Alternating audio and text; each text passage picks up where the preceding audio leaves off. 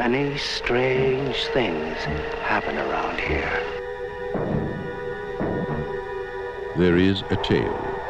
It was a night like tonight, many years ago. There is a legend. If you say his name above a whisper, he'll get you.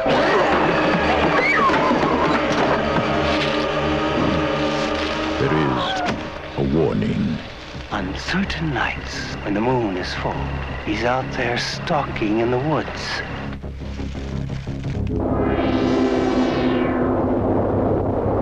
There is a madman. His name is Mars. Madman Mars. Mars! Madman Mars! Here we are! Come and get us, Madman! Don't you realize you're fooling with things beyond your control?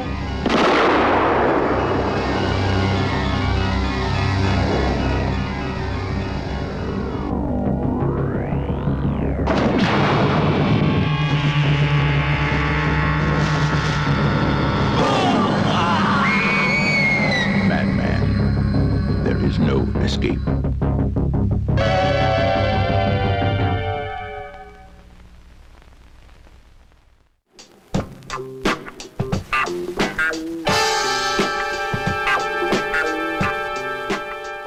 And we're up. Another episode of the Brooklyn Blast Furnace podcast. And we were just chit-chatting for probably about, 15 minutes. So I'm going to say my friend over here, Tom Candela, basically, we were just talking about this, but today we're on podcast time. This isn't coming out today. This is going to come out in a little bit. But today marks the 40th anniversary of the release of one of my favorite horror movies, Madman. And you were credited as Jimmy Steele. Correct. Jimmy Steele, a.k.a. Candela, a.k.a. Richie, yes. Right. And you were the guy that that opened your big mouth, awakened fucking Madman. You get all your you get all your friends killed because of your mouth. You're snooping around his house and you survive. Of course. That's the magic of theater. Yes. So it was a really fun time, I have to say. We never thought when making this film, and I would think anybody who you speak to would say the same thing. We never thought that it would still be around 40 years later. In fact, we never really thought it would be around other than it would be released. Mm-hmm. And, it would go a couple of weeks in the movie theater and that would be it. There was no way to plan for something like that or to think about something like that. But I'm still amazed that I get, folks like yourself or other people who find me on Facebook and, are asking for signatures and asking for, stories and doing things like this. I'm still amazed by it, because for us, it was fun. It was something that, a lot of us who made the film, this will give you an idea how we didn't think it would really go very far, is because there's a number of actors who have other names like myself in the film. And the reason for that is because it was a non-union film. Right. And we belonged to the Screen Actors Guild. And that was we were basically scabs in making the film. So that's why we had these aliases. And, we thought, well, either we thought we would never be successful as actors, where we would never be seen again and get in trouble. Or we thought the film wasn't going anywhere. So, I read the script. The part was actually written for me by Joe and Gary because I had known them from our theater days before probably in 79, 80, in that year. Okay. And so I had worked with them and been directed by Gary, Joe, in a show, in a couple of, we had a workshop and a couple of workshop productions that we did. This is all prior to the movie. Sure. And it was, when they decided to write this film, It was originally written as a kind of different story, and I am sure you heard that about how it was based on the same legend that they did the original Friday the 13th, I believe. Right. So they had to change their story mid-script and go back to the drawing board. And so we never really thought that it was going to amount to much, basically. Right. And it was fun to do. We were making a movie. What actor doesn't want to make a movie? Yeah. And we were getting paid for it. And that was something that you really got, as an actor. A lot of times you did stuff for free. Yeah. I did a lot of NYU films and stuff like that for free, for the experience. Sure. But this was fun. This was a big time movie, and it was going to be released in the theaters where friends and family and people could go see it and for maybe a week or two. Right. And then it turns out that, in fact, I didn't really even know how popular it was until much, much later. It was maybe 10 years ago. I was contacted by another person like yourself, Derek Young. I don't know if you've heard of him, but he had another podcast at the time. And he contacted me through Gary, I guess. I don't know how he found me, but I learned that was this big following. And he was telling me how, there's a lot of people who would be interested in hearing from you again. And I go, really? Yeah, man. Yeah, it's crazy, right? Yeah. It is crazy. True. So anyway, long story short, I found out pretty quickly that it was very, very popular or had a following. They did the 30th anniversary Blu-ray disc. I don't think I made it on that one. Gary hadn't found me yet. Okay. When they did the original Blu-ray, but then there was some time afterwards when they revamped it, or maybe when the Blu-ray came out. I think there was a 30th anniversary DVD. Yes. On that one, they had some cast members. The girl who plays Stacy was on it. Certainly Gary. Of course, Madman was on it. Paul. Yeah. And I think and then they had a tech or one of the assistant directors but they didn't find me. So it wasn't until the Blu-ray edition came out that I went. Gary and I met Gary in the city, and we went to Paul's house in Long Island. Yeah. And we filmed some of the interviews there for the part that I was on. Yeah. But I had no idea that it had such a following. And, to hear from people about, how it affected them as a kid or how they saw it as a child, mm-hmm. and how they thought it was their favorite movie. I thought it was, pretty cool. Yeah, man. Yeah, I saw your post. Well, I was in contact with Paul Eller's Madman Mars, and I knew that we were approaching the 40-year anniversary. So I hit him up a few weeks back, and I asked him, if he would want to do this just to commemorate or just talk about, it's the 40th year. You know what I mean? So he's like, yeah, but I haven't recorded with him yet. He just had crazy dental surgery and stuff, but he writes me long messages. He's hilarious, that guy. So he's like, I don't mind if you edited it up, but sometimes I start talking like Nosferatu, and I blurt out my social security number, all kinds of crazy shit he says. Right? I'm like, it's like, don't worry about it. But hopefully I'm going to get him on soon. So I was in talks with him, and then me and you happened to be friends on Facebook, and I didn't even go to your profile. It just came up like on my feed. I guess maybe a mutual friend or something had commented on your picture, and that's why it came up. But it was a picture of you signing a Madman poster, and you basically said, like, I can't believe almost 40 years later, people actually still ask me. So that sparked something in my head. Like I said before we started recording, I did a 5-part Texas Chainsaw Massacre series for whatever reason, just because I thought it would be cool. So I'm like, okay, I saw your post, and I'm like, maybe if it's not even 5 parts, maybe I'll do like a 3-part Madman thing. Sure. So I'm like, all right. So that's when I hit you up to see if you were interested in doing it. But what you were saying about, when as you're a little kid and the impact it had on you and this and that. Now, I'm not sure if I'm going to put this one out first or Gary first or whatever. So if you heard this story, people that are listening, you're going to hear it 3 times amongst this series, and I don't care. Because I haven't. Yeah. Right. You haven't heard it, and I'm talking with you. I'm not pandering to anybody. It's me and you here. So, like I said, today marks the 40th anniversary of the day it came out in theaters. Now, I was living in Brooklyn. I'm in Brooklyn now, but I was in a different part of Brooklyn. I was in Canarsie, and I was 6 years old. I was just 6 years old because I turned 6 that September 5th. So I don't know if I actually saw it on New Year's Day, but however long it was in that theater, within 2 weeks or whatever, I went. And I went by myself. I was 6 years old. My parents were cool. Times were different. It's like, you know, you go up to the corner store, to the candy store, the luncheonette, the movie theater. It's right down the block. So, you know, the person that, you know, worked at the movie theater didn't give a shit. If I could reach and give them the 75 cents or whatever it was at the time, I was in. So I was like, Ma, can I have $1? And, you know, Madman's like, okay, give me $1. And I went. And I'll never forget it because it was my first horror movie I ever saw in the theater. And I was by myself and 6 years old. Wow. That's incredible. I mean, that's an incredible story, even for the times, right? Even for the 1980s, to be on your own in New York City. Yeah.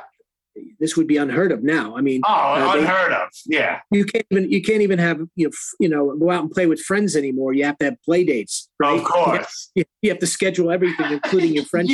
Yeah. So it's pretty amazing that you were able to do that, given the fact that it was an R-rated movie. It was. You know, and supposed to be 17 and above. The ticket taker must have thought that, you know, you had somebody behind you. Maybe. You know, I don't know. But I got right in. I didn't have to argue, nothing. And I'll never forget it because it was my first convention also that I've ever went to was my friend Mike. He knows I'm a huge Madman fan. He's a huge horror fan too. And he called me or texted me, whatever, and because he used to go to conventions all the time, horror conventions. And I was like, oh, they sound like they're cool, but I had never gone. For whatever reason, I have no idea. And he let me know that Madman Mars was going to be at Chiller. And I'm like, no shit. I'm like, all right, well, this is where I pop my cherry and I go to my first convention. So I went there. I made a beeline. I didn't care who was there. I was like, all right, where's the sign? What room? All right, where's Paul Ellers? And I went in there, and he was the first person that I met ever at the first convention. And it's weird for me, too, because it's the first horror movie that I ever seen in the theater. So it's very strange for me and very cool for nostalgia for me. And he couldn't have been cooler.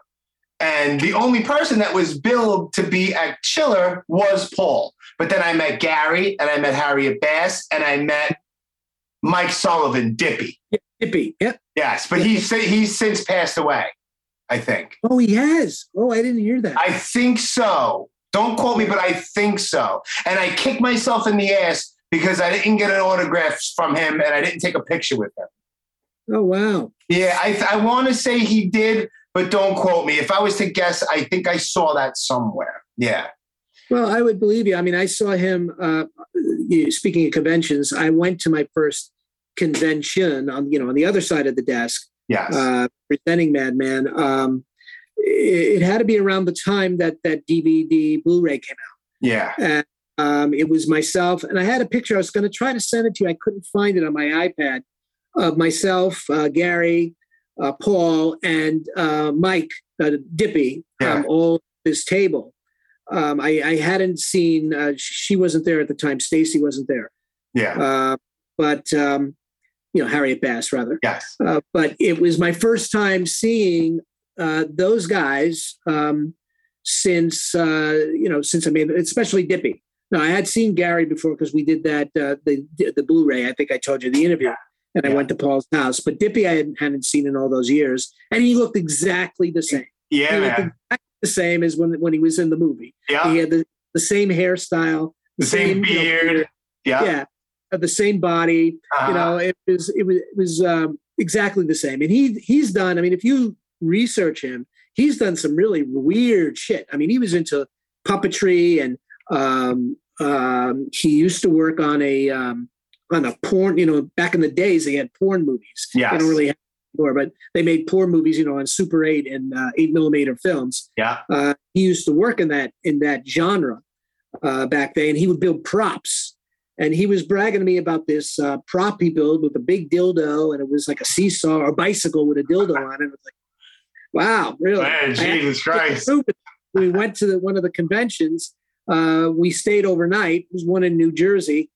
I'm not sure which one it was, but we stayed overnight, and Gary paid for it, but I had to share a room with Dippy. But he was a very nice guy. So I would be sad to hear that he passed away, but I think he was sickly then, if I'm not mistaken. So, yeah. So that's a shame. Yeah. It was crazy. Interesting story. What's that? Yeah. It's like, when they made the making of the 30 years, there was that whole part, and I discussed this with Gary too, that I couldn't believe, because they went back to the original filming location where the house was and the campsite was and all that. And the tree was still there, and they were looking and looking, and the fucking noose rig was still in the tree 30 years later at that point. Crazy. That's crazy. Yeah. It's bedded in the tree. Yeah. And it's still there. They left it there. Gary said it's still there. Unless they took the tree down. They might have by now, because that was 10 years ago already. Right. 9 or 10 years ago. I did see that when Gary sent me the anniversary edition, the 30-year anniversary edition. I was so wishing, because he hadn't found me, as I said, but it would have been really, really cool if, had he found me.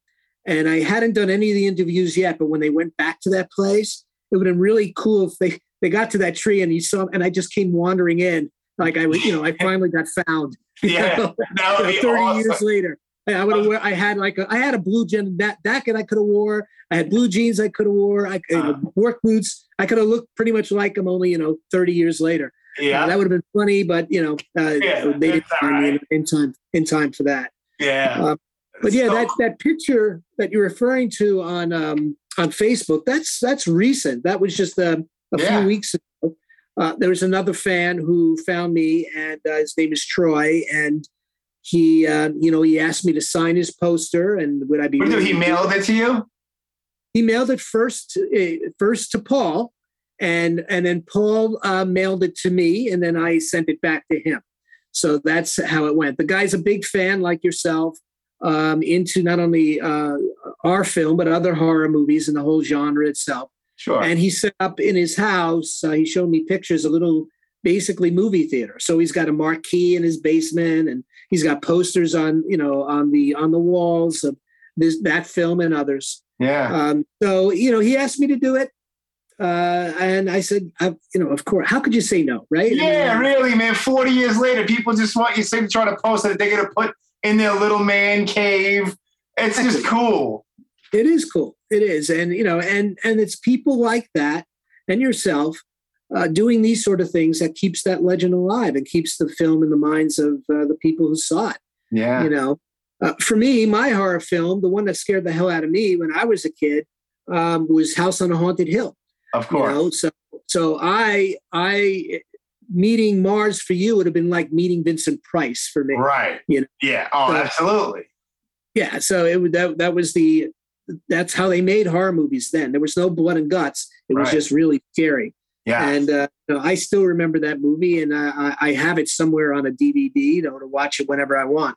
Yeah. But that would be equivalent, I think, for me, as far as that being young and seeing something that really made an impression on me these years later.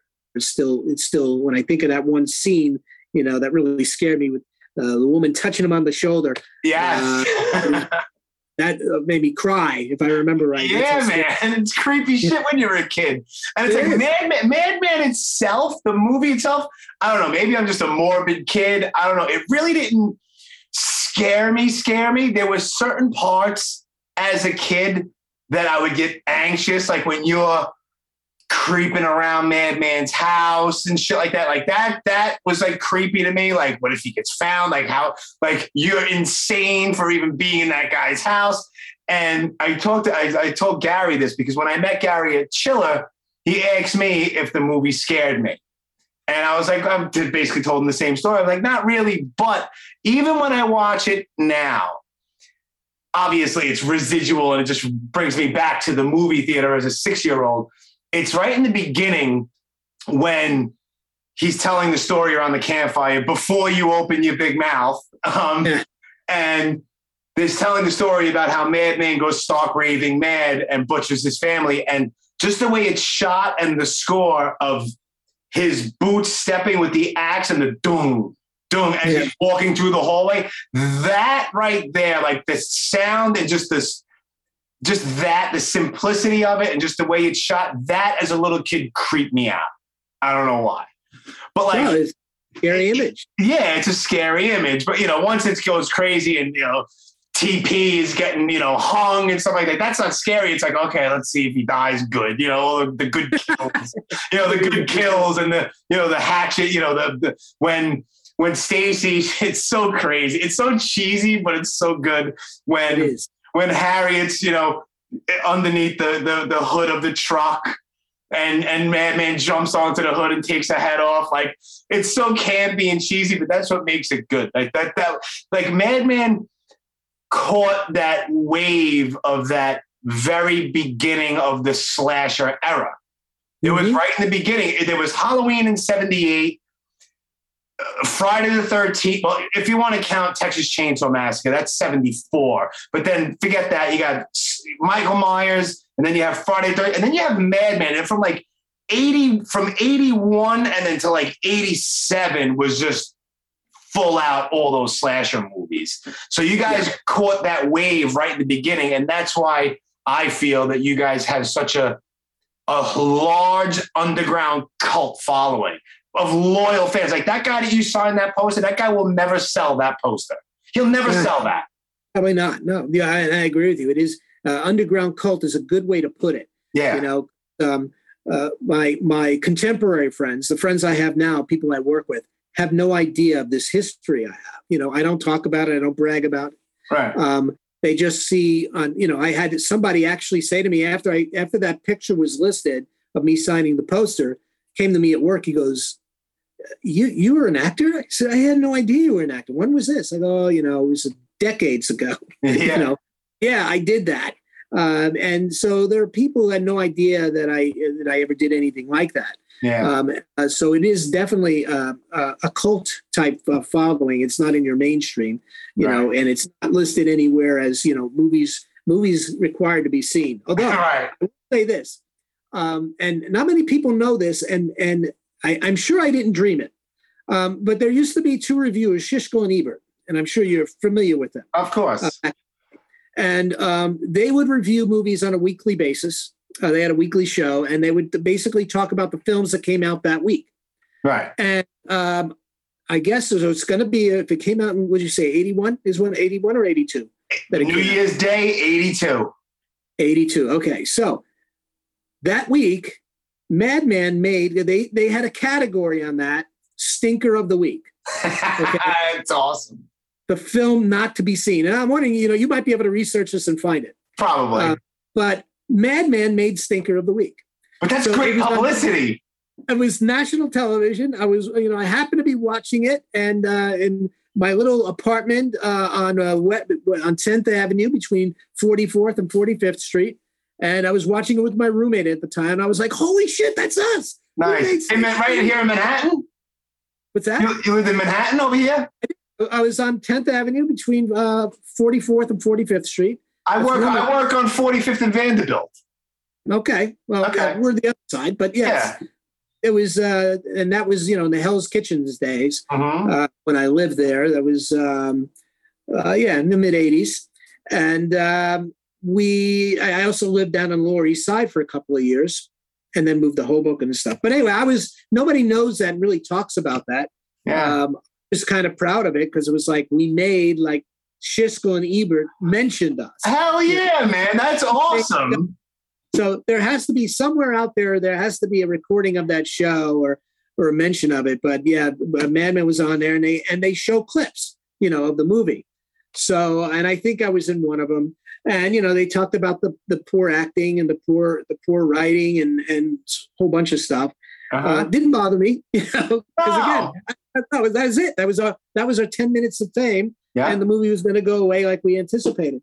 But so it was a big surprise again when I found out that it did have this following and people watched it, and even that they made a DVD of it. It was like, who could believe in it? But they did. Yeah, there's all different kinds of versions. There's versions of VHS tapes, different. People collect all that. There's the clamshells. There's the different regular slip covers. There's so many different languages, bootlegs. Like people collect all of that shit.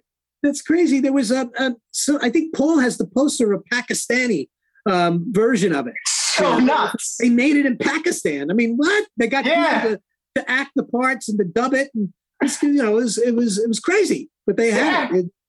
It's insane. Yeah. And, go figure. Go figure. But, I can tell none of us make money on it. No, of course not. I mean, you're not getting Madman residuals. No.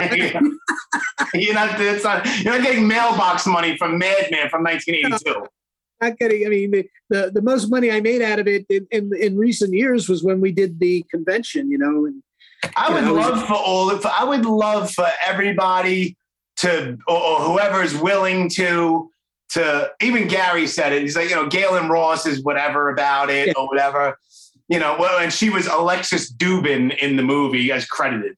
But, but, I think it would be great for any living cast member, crew member to do like another sort of, because conventions are back now.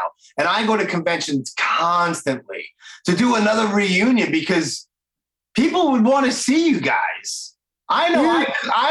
Yeah. Listen, I'll fucking gladly pay you fucking whatever for a picture and an 8x10 signed by you. You know what I mean? That, it just felt wrong. It's like these people are because they want to see us and they want to, we're promoting our film.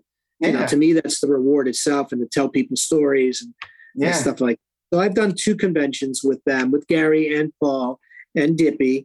But since then, we haven't done any, although there's been talk of others. Yeah. I think it's at this time, particularly Paul's getting up there in age, and he's got a lot of medical problems. Yeah. So he's limited in his ability to travel and to do these things anymore. Yeah. But up to a couple of years ago, he was still doing it. Yeah. I know he loves to meet his fans, though. I know he relishes in that. Yeah, he does. He does. And he's when you do have this interview with him, you're going to get a lot of good stories and lot of insider stuff, that happened, that we experienced. But he's great. He's great at it, and he's very personable and very he's entertaining. Just watching him talk about the film. Yeah. So I hope you get to do it. I'm sure he's willing to. Yeah. He doesn't have to go and leave his house. It's easier. Yeah. So I'm sure you'll have the opportunity with him. As far as the others, I know Harriet. She's still out there, and she's still on Facebook.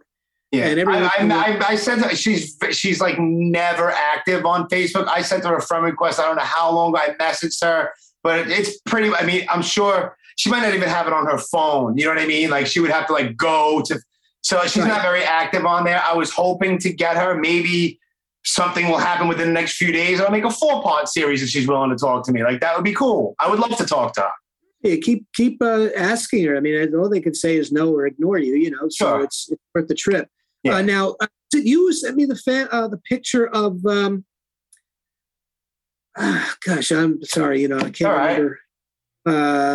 The girl that gets the shotgun in the face. Well, I'm sorry, I can't even remember the actress's name. The girl with the shotgun in the face. Oh, Ellie. She played Ellie. Yes, and I can't think of her name, but somebody just sent me a Facebook picture of it. It might have been Troy. I think it was Troy. This guy Troy, the one who I just signed the poster for. Okay. He found her. Yeah, that's right. I saw that picture too. I'm actually looking up her name right now. Jan Claire. Thank you. And I actually. So.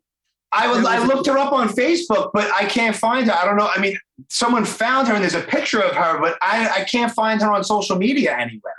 Yeah, well, first of all, the name is not Jan Claire. I can't remember what her real name was. So probably under that name. But I thought on that post, it actually listed her real name. I could be wrong, but okay. I'll dig in and I'll look. I'll hit her up in a heartbeat if she's willing to talk to me. Contact that guy Troy, because he's on my. You should be able to see him on my my friend. Yeah, because he's my friends as well. So he's like an investigative reporter when it comes to Madman. So he's out finding these folks. Oh, I'm gonna hit up Troy. I'm hitting up Troy soon. Yeah, hit him up because he might have the contact information for her because he posted, I found her. And I was like, cool. Well, that's neat. I haven't seen her since then. Yeah. The other guy, Seth, I never heard from him again after that film. I know Tony Fish, who played TP. He's passed away. He passed away, as did Joe, of course, Yeah. The director. But the other actors in the film. Max, I think, has passed away as well. He did. And he was on the DVD version, he was... again, surprised of how successful it was. He too had a different name in the film because he's actually quite a famous actor. Yeah, he's done a bit. If you research him, he's done. He even was a director of a theater company. Yeah, involved in a very famous theater company.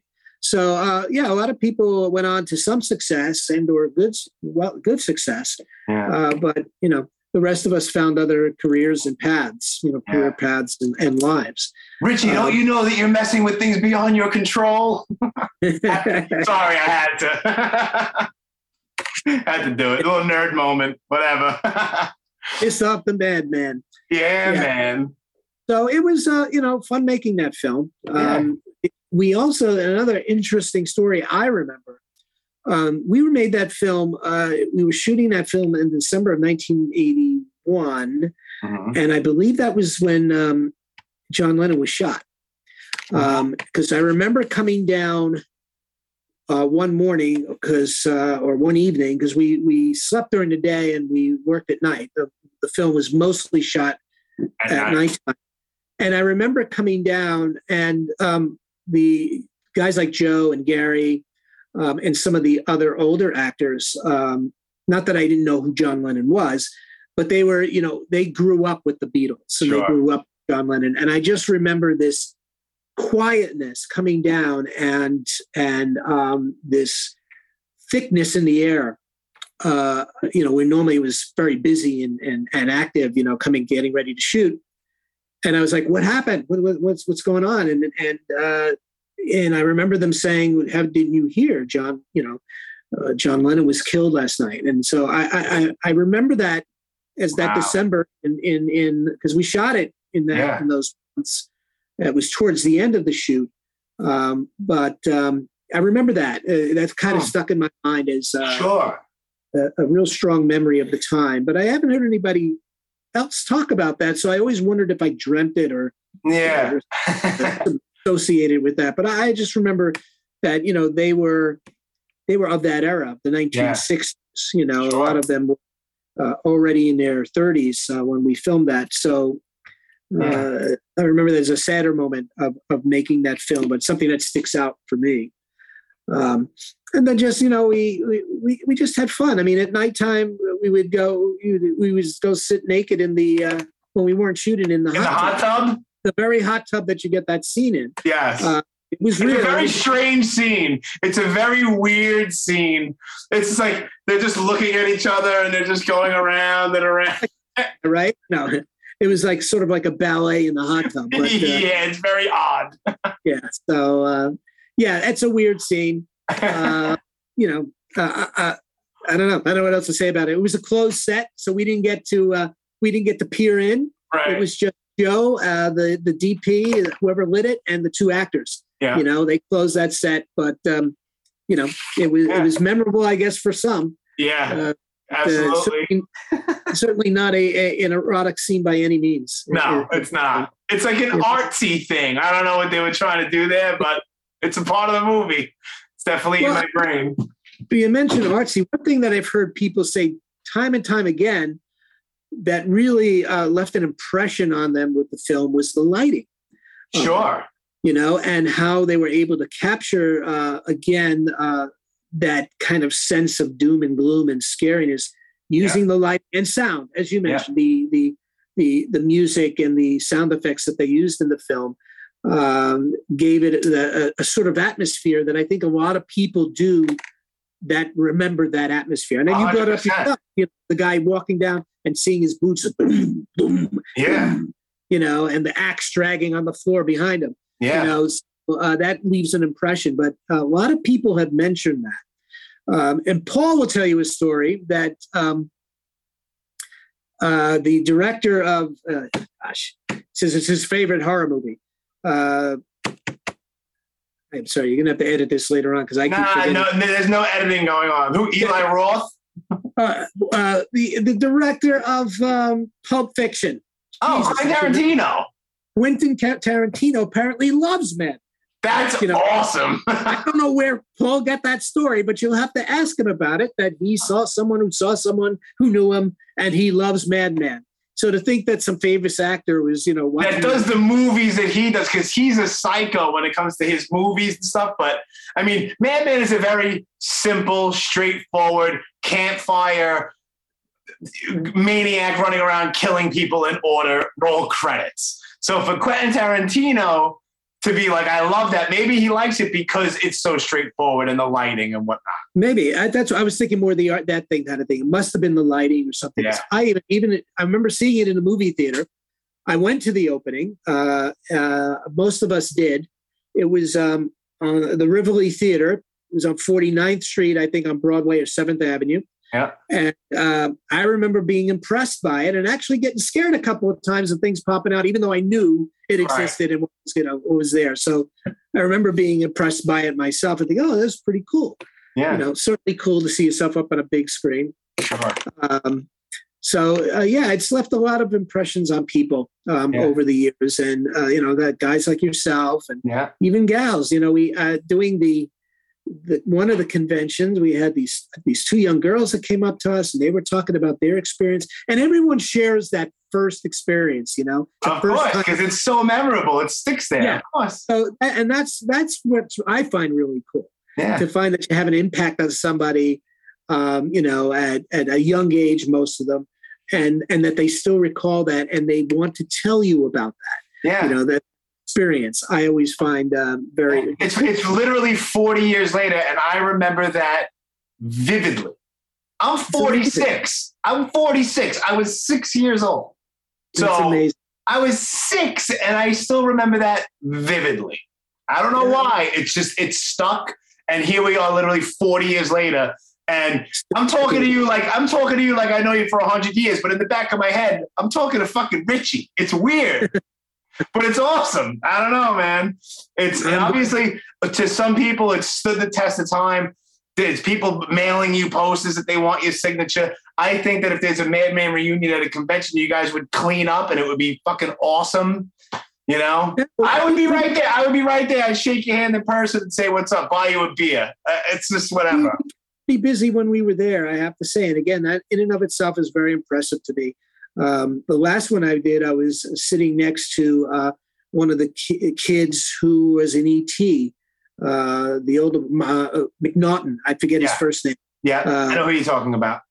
And he was literally at the next table right next to me. And I'm saying, Jesus, he was in one of my favorite movies of all time. He was in E.T. I mean, I saw that when it came out 5 times in my first week. I went sometimes twice in one day to see it, how much I enjoyed it. And this kid, I wanted to be him. I wanted to be an actor that was in a movie with Spielberg and made that kind of movie. And here he is. He's doing the same thing I am. I guess I'm doing something pretty cool. Yeah, 100%, man. So it was fun, and these kind of things always bring back those nice fond memories for me as well. Yeah, things that we did at that time. It was a different world then too, man. So much has changed since those times, and things that we've done. Geez, now I mean, just sitting in a hot tub naked with women, we would probably get accused now. Of course you would. In 15 years from now, somebody would come out saying that they didn't feel right. It would be insane. Feel uncomfortable because I rubbed up against them in the hot tub. Right, making a movie. It's crazy. So, but we all did it. Even the person who did the makeup got in a hot tub with us. And we just kind of hung out and and talk, and there was no play or anything like that. Maybe some of the other actors had it, I don't know, but I certainly was involved in any of that. But it was just fun. It was just relaxing. Yeah, it's what we did. Yeah, So yeah, that place, that camp. I don't know if Gary told you, but we actually lived there on that camp. And in some of the rooms that you see in the film were rooms that we have used to sleep in or eat in. Yeah, sure. Somewhere in Fish Cove, Long Island. Fish Cove, Long Island. I need to go and see the actual location. I know that it's all leveled and everything, but I just want to see the grounds. Yeah, well, if it's not something not built there. Right. You would think anywhere in Long Island is valuable property. And this was, several acres wide or long. It wasn't a huge camp, but it was a camp. Yeah. It was a cool place. Mm-hmm. So we had fun. And the way it worked is, for me anyway, I wasn't up there the whole time. I would get shuttled back and forth to and from New York City for the days that I had to shoot. Guys like certainly Alexis, she was there a lot longer than I was, certainly Madman. So I can't remember how often I was brought up there. But it was, for a day or two at a time. There was one or two times when I went up there and they didn't get to me, and I basically hung out, just waiting. Yeah. But other than that, in those days, there was there's none of this digital stuff, right? So it was shot on film, and they would race in after the shooting in the morning. They would bring whatever they shot that day in canisters to the developer. Yeah. And then they would leave it there and pick up the day before's dailies. And that's what they would do before we actually shot at night. The director and not the cast, no cast members were allowed to view the dailies. Right. But the director and the DP and certainly Gary and others were in there looking at the dailies. Yeah. So we never saw anything of the film until we went to the opening.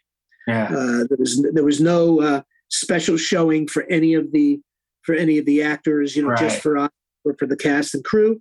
We went to the opening that day, as I said, at the Rivoli Theater. I remember that's where I went. Yeah. So it was fun times. Yeah, man. And you see, before we were messaging back and forth, and you were like, "I have no idea what the hell I'm going to be talking to you about." We're going 45 minutes, dude. So it's awesome. You see, you just go. You're very easy to talk to. And same with you, man. Same with you. So another, I don't know if you talked to Gary about this, but there is a script out there. Yes. There's a script out there. Before Gary and I had this falling out that I talked about. He sent me the script because I kept pestering about it. I said, "Come on, let me just read it," and he says, "Well, you can't show it to anyone." I haven't, I read it.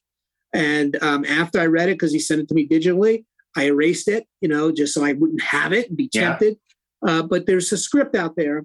I believe there's a couple of them. So Gary wrote this one, and it's basically it's not a continuation or prior to. It is basically a remake of the same thing.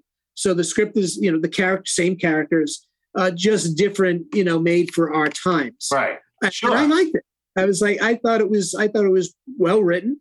And I know he's been trying his damnedest for years now to try to get it made or get one of the versions that are out there made. Yeah. The other version that I'm aware of is Paul wrote with his son, Jonathan. Jonathan is a filmmaker himself now out in California. Nice. And together he and his son wrote this other version of it, which I have not seen. But that version was more of my understanding of it, how Mars came to be. Mars. Okay. So there's that aspect of the story. Sure. And then it continues on from where our story ended. Right. Okay. So there would be no Jimmy in it. There would be no, any of the characters that Right. There would be new people. Yeah. But I thought it would be cool if Richie showed up in it. Yeah. As I tell you, Richie should be there like in a mental institution. Something. 40 years later. Yeah. from his experience of seeing all the dead bodies. Yeah. I don't know if they're going to run with it. They say, oh, yeah, we like that idea. But you know how that goes. Of course. So there are versions of it out there sort of waiting to be made. Yeah. I don't know if it's, you don't see that kind of genre that much anymore. Right. I think it's more going now, the way the industry is directed, those sort of films, more toward the, the scary, like A Quiet Place. And that kind of stuff that exists now. But I think it would be awesome to bring back an old school reboot of a slasher movie and put it out there, like just to go against everything. It's like, wow, okay, cool. Like this is to people like me and people of my age and your age that grew up on this stuff. Like, all right, this is my kind of horror movie, you know? Because I'm sure it'll pick up some sort of steam and it will also shine light, especially to the newer generation. A lot of the people that would find out about the Madman reboot would probably think that that's a brand new movie and not even a reboot. So it would shine light on the original as well. So I think it would be awesome. It sure would. I just don't know how the original would hold up to today's audience, with their expectations that they have of the film. Right. I don't think it would scare many people at all anymore. No, but it's just a bloody, campy slasher movie. Yeah, it's exactly what it is. That's all it is. It is what it is. And, if you enjoy that sort of thing, but certainly there's an audience out there. How big it is, I'm not really sure. Maybe one of the reasons why it hasn't been made. But I think it's bigger than what everyone thinks. Well, it's certainly bigger than I thought, for sure. Just the following. And like I said, I'm still amazed that people ask me to do these things or sign their posters. Yeah. But if it's out there, I hope it gets made. It would be cool. It'd be cool to see that years. I would love to make a cameo in it. Yeah. Even if it was they redid the original, I still think it would be cool. It'd be, if you remember, Kevin McCarthy was the original guy in Invasion of the Body Snatchers. Yes. Another original movie that I loved, absolutely loved as a kid. So it gets remade some 20, 30 years later with Donald Sutherland. But Kevin McCarthy's in it. Yes. Right? And he comes running up to the car window and he's banging on the window. And it was like, oh, cool. And anybody who saw the original would know that. Yeah. People who are just watching Invasion of the Body Snatchers for the first time wouldn't. Right. But it was a cool ode to the original film. Yeah, that's how I would feel. That's how I would feel if whoever cast it, if it was you or Paul or whoever from the original made a cameo in the remake, I would have the same feeling. Like, oh, that's fucking cool. Like there's Richie and there's that would be cool. Easter eggs for the people that know. That's a good way to put it. Easter eggs. So yeah, man. Yeah. I hope it gets made, but I don't know where they are with it. What did Gary talk about it? He talked about it, but he didn't say anything about as far as it being done right now or any kind of a release date or anything like that. He spoke about it. He said that he has characters and, he has everything, a script and, it's basically waiting on somebody to put up the capital to make the damn thing without them being like, well, you need to change this. You need to change that. We need a twist. We need this. He doesn't want to do all that. And I don't blame him. They want to change your story and make some sort of a twist about it. It's like, there's no twist. It's straightforward. That's what it is. Leave it alone, but yeah, you're right. It would be, and usually when they do that kind of thing, it ruins it. It ruins it. Right. It ruins what it's supposed to be. It changes the whole movie. Yeah. The people are going to see it like yourself and those who are part of that cult. Mm-hmm. They want to see that. They want to see the movie again, in a new updated version or with the same characters where they've gone. They don't want to see twists, or something that's going to be. I don't need silly surprises or I don't need that. I don't need that. The cool stuff, the original characters in it, or the original people in it. Yeah. Original actors playing different parts or just have cameo. Yeah. It would be cool. Yeah, man. So when you talk to Paul, ask him about his, because I know, his son is very active in the industry. And he's actually done quite well for himself. He's got a film out there that I saw and it was really good. I'm not going to remember the name. Sorry. That's okay. But he's quite a good director himself, and Paul's got the whole story. I'm sure he'll share with you about the day his son was born. And what happened and we were shooting that day. And, okay. It was cool. Paul, at the time, also, we also were shooting around Halloween, right? Yeah. We shot, it was a couple of months shoot altogether. But I remember being up there Halloween with Paul, and he proclaimed himself to be a warlock at that time. Like a real. So he was giving me all these scary, shitty stories, because I'm walking around in this old creepy house, and he's telling me how the energy in the house, the actual house that we shot in, it wasn't a built set. It was a house. Yeah. And he said, in this room, I think it feels like someone was killed here or something. And I'm like, he's freaking me out, this guy. Even though you have all these camera people around you, it's still a scary place. They had generators outside to import electricity, and I don't even know where we took a piss, but I don't remember that. But in the woods somewhere, whatever. Woods, and there was woods around it. Yeah, it was a cool, scary house that they found to do this in. Yeah.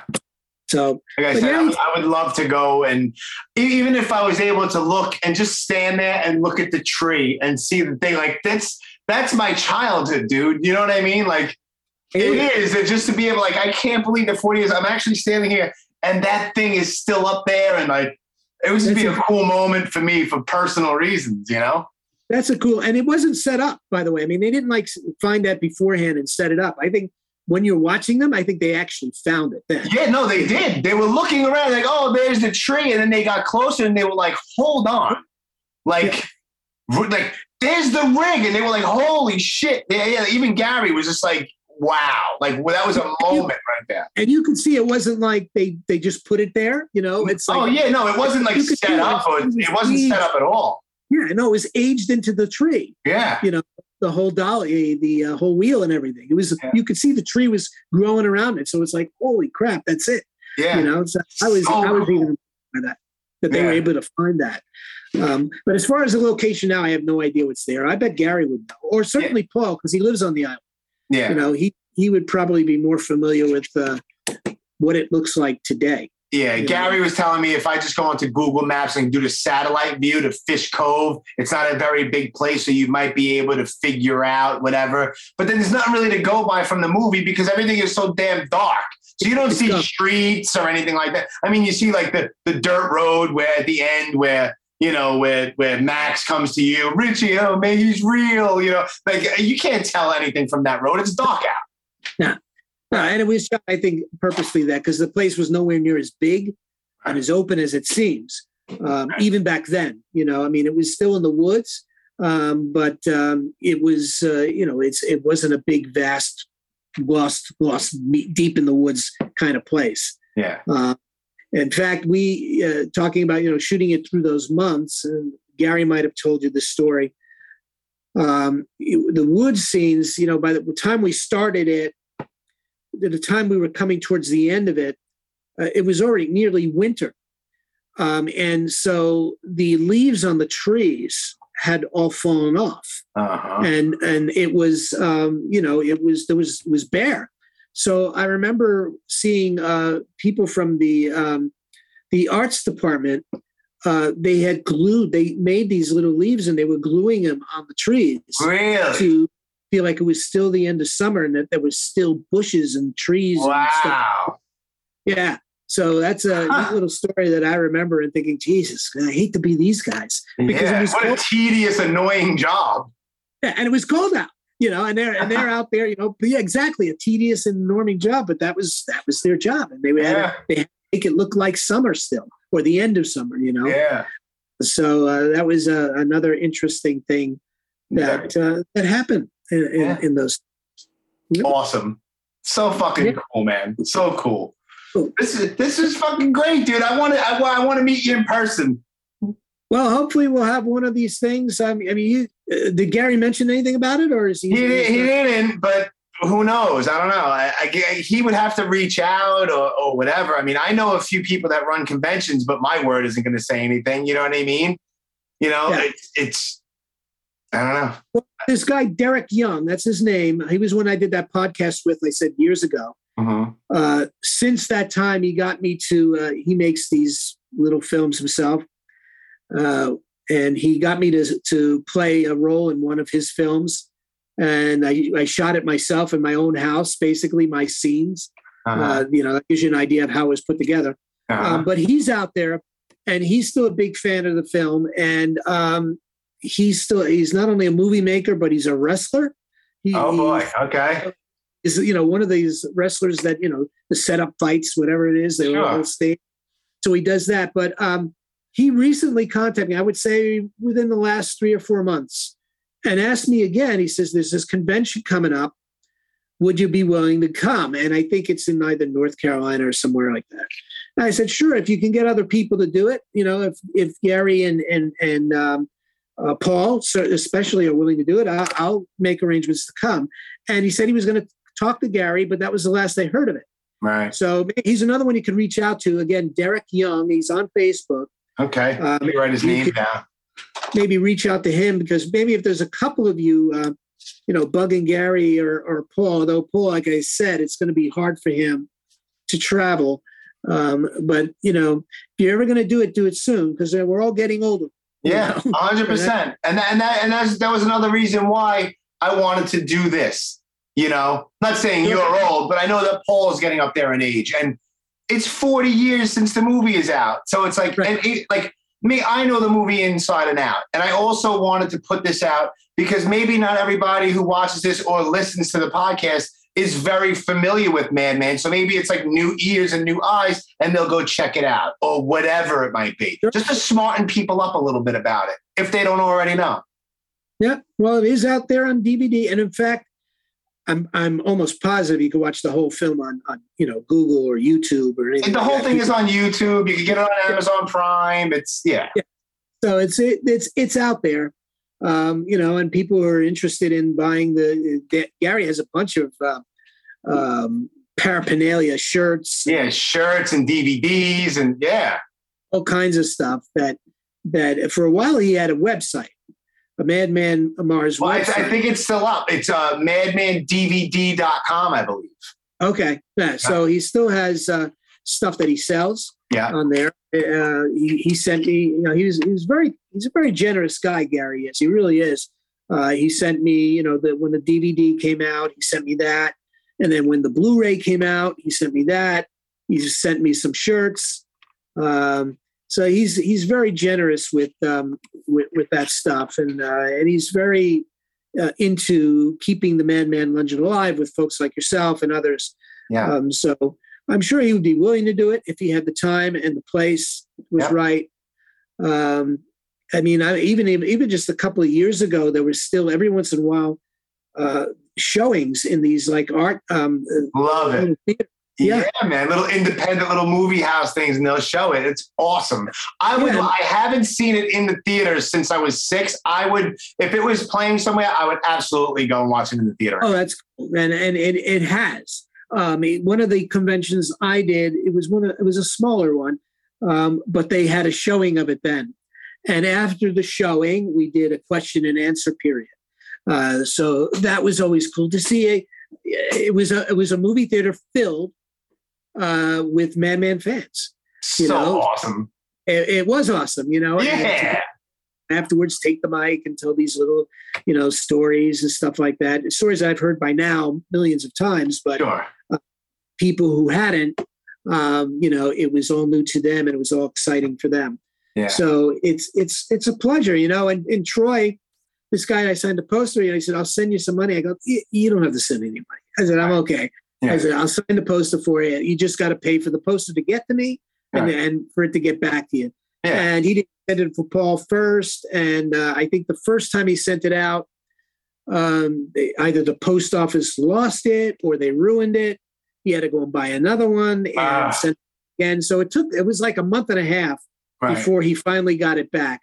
But he did. And he showed me a picture of it up on his wall. He framed it in a big glass frame. Of course. It's up with his movie marquee stuff. And it was a pleasure. It was a pleasure to do it for him. There was no skin up my back. Hell, I picked it up at the post office, opened it, had my wife take pictures of me signing it because he wanted to have that.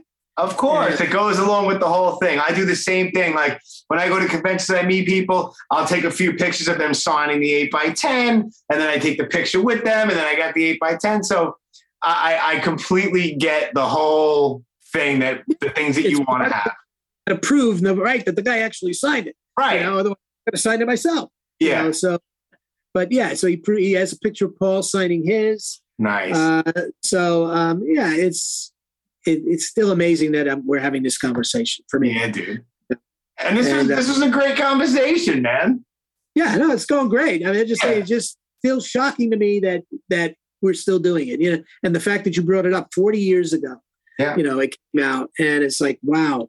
You know, who would have thunk it? I mean, there are major pictures out there that don't have this kind of following. Not at all. You know, 40 years later. Yeah. You know, and here we are. You know, so more power to you. So how does this work now? Is this? It's not live feed, right? It's not. It's not live. What I'm going to do is this goes up on YouTube just raw as it is. The audio version, I'm not sure exactly when I'm going to put it out. I want to record with Paul. And then what I'll do, I usually put out episodes every Friday with like a bonus episode here and there. Like I'll drop on a Tuesday in between when I have them. But what I think I'm going to do once I have the three of you, I'm not sure in what order. I'll probably do like you or Gary, and then either you or Gary and then Paul. But what I'll do is like Tuesday, Friday, Tuesday, like I'll put it out like that instead of waiting 3 full weeks for all three of you guys to come out. You know what I mean? I'll put it smaller together so it's a compact little series more. But in the beginning, like I said, like I don't edit nothing. This whole entire conversation as is going up. Cool. And the very beginning, what I'll probably do, I'll probably put like the audio to like the Madman movie trailer or something like that in the beginning, and then it'll fade into us talking, and that's it. And then once I find out exactly when I'm going to put it out, obviously I'll let you know. The day that it comes out, as soon as it comes out, I'll put up the flyer that I made all over all social media. You don't have an Instagram account, do you? I don't. Okay. No. Okay. I try to avoid all that stuff. I mean, Facebook is a stretch for me, so I have that.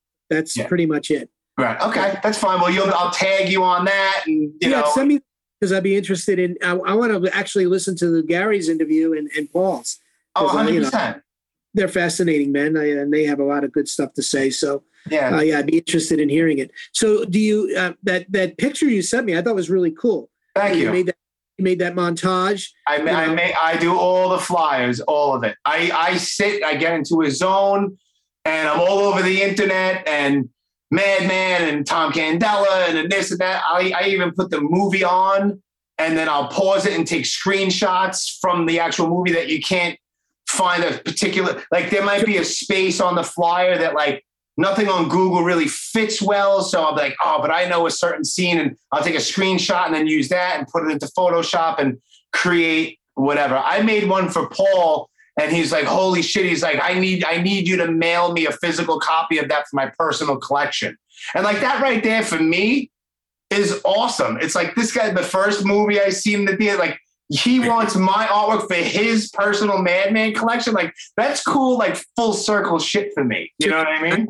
I get it. Yeah. Well, he'll tell you, I mean, he's got people send him shit all the time. I mean, he's got people have sent him Madman dolls that they made themselves. Yeah. And he's got one mask that a guy made that you would swear it is the mask that was used in the film.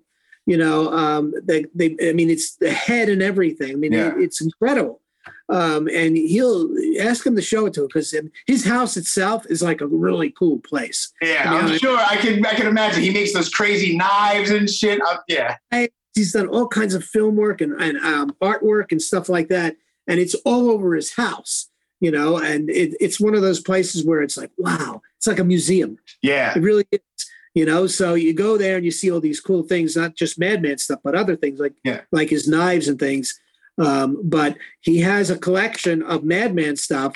Like I said, the head, a doll, pictures that people have, artwork that they have sent, people have done and sent to him, copies. So it really is, like you said, a cult following, and it's just amazing. Yeah. there's no Richie dolls. There should be one. There should be a whole cast. There should be with a yellow friggin' school bus and everything.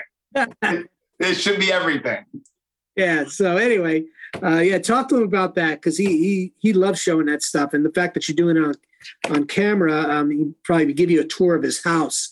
Awesome. You can walk around, which is a cool place in and of itself. Yeah. So now I want to just briefly talk about that book. Yeah. All right. So for the kids at home listening, I'm Googling your name to, if I know that I knew that you were credited as Jimmy Steele. Like I knew all that stuff, but I was looking for more of like photographs and whatever.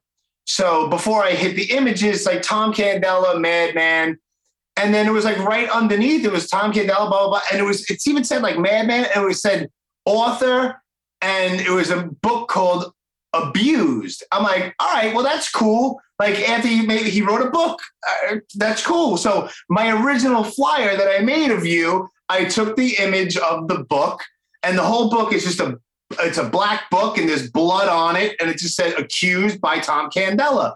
I'm like, all right, cool. So I'll incorporate that. It would be something that we could talk about. I'll incorporate that onto the flyer. And then when I hit you up, I was like, yeah, we can talk about the movie. We can talk about your book. And then you wrote me back, my book? I was like, yeah, I don't have a book. I'm like, what? Holy shit. Like, I feel like an idiot. But here, look, this isn't you. And you're like, holy shit, no, but I need to buy that. So I sent you the Amazon link if you want to buy it. Well, you sent me the Amazon link, but guess what? I actually went on Amazon myself and searched it. It's not there.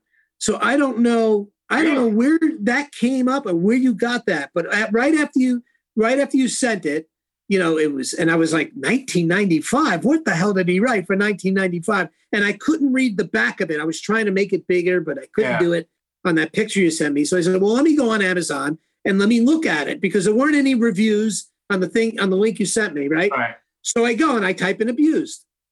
And it comes, there's other things called abused, but nothing like that book, and certainly nothing with my name on it. So then I type in my name, and of course, nothing came up. So I don't know, you go, when we get done, go and find it, see if you can find it. So I don't know if somebody made that and it's on the internet, but why they would do that, I don't know. I don't know either, but I was like, all right, the guy made a book. We can talk about the book. I don't know. And it's spelled correctly. Most people spell my name with 2 L's, right? And it's not. And I've met other Candelas in the world, but I never met a Tom Candela. And I was even trying, on the back of that book, there's a picture. And I was trying to make it bigger so I could see what it looks like. But from what I could see, that kind of looks like me, but it's not. I'm going to go on and see if I can find it on because I'm on a big desktop right now. So I'll look, and if I find it, I'll shoot you a message. Sure. No, send it to me and send me the real link to it, because not that I'm going to buy it, but I just want to see what it's about. Yeah, sure. And it would be neat to contact the guy, because I think it says he lives in the Brooklyn or Bronx. On the back there, from what I could read, Strange. And weird. I don't know either. Yeah, it was like that. You sent me, we'll talk about your book, and I'm like, my book? Yeah. I'm like, yeah, your book. Like, I don't know. Yeah, this isn't you? I guess not. No, it's not me, but weird coincidence, man. Well, it is. I'm just wondering if someone just was fucking around, like, and made that. I don't know, but see if you can find it. I will. Dude. That's it. Yeah. Tom, yeah, thank you so much for your time, man. This was awesome. And it was, Jim. And hopefully, I'll be sooner rather than later. I'll be able to meet you at a convention or wherever. And once I get a better grasp exactly when it will come out 100%. But like I said, let me just record with Paul, and then I'll put them out as a cluster, and you'll know exactly what date, time, everything. Cool. Now, do you tease it out to your followers? I do. I'll tease it like the week before. Okay. Like the week before. Or if you want to post something, then feel free. I don't care. It doesn't matter to me. But yeah, I will tease it. Yeah. No, I'm just interested in how this works. I mean, you said you have quite a few followers. Yeah. But what you told me out, I think that's pretty incredible in and of itself. Yeah. And this is what I do. This is what I do with everyone. I just shoot the shit and talk about cool shit, and if people want to listen, they listen. But for some reason, people listen. I find it strange. I think it's very cool. Sometimes, I don't know, I have a very heavy, strong Brooklyn accent.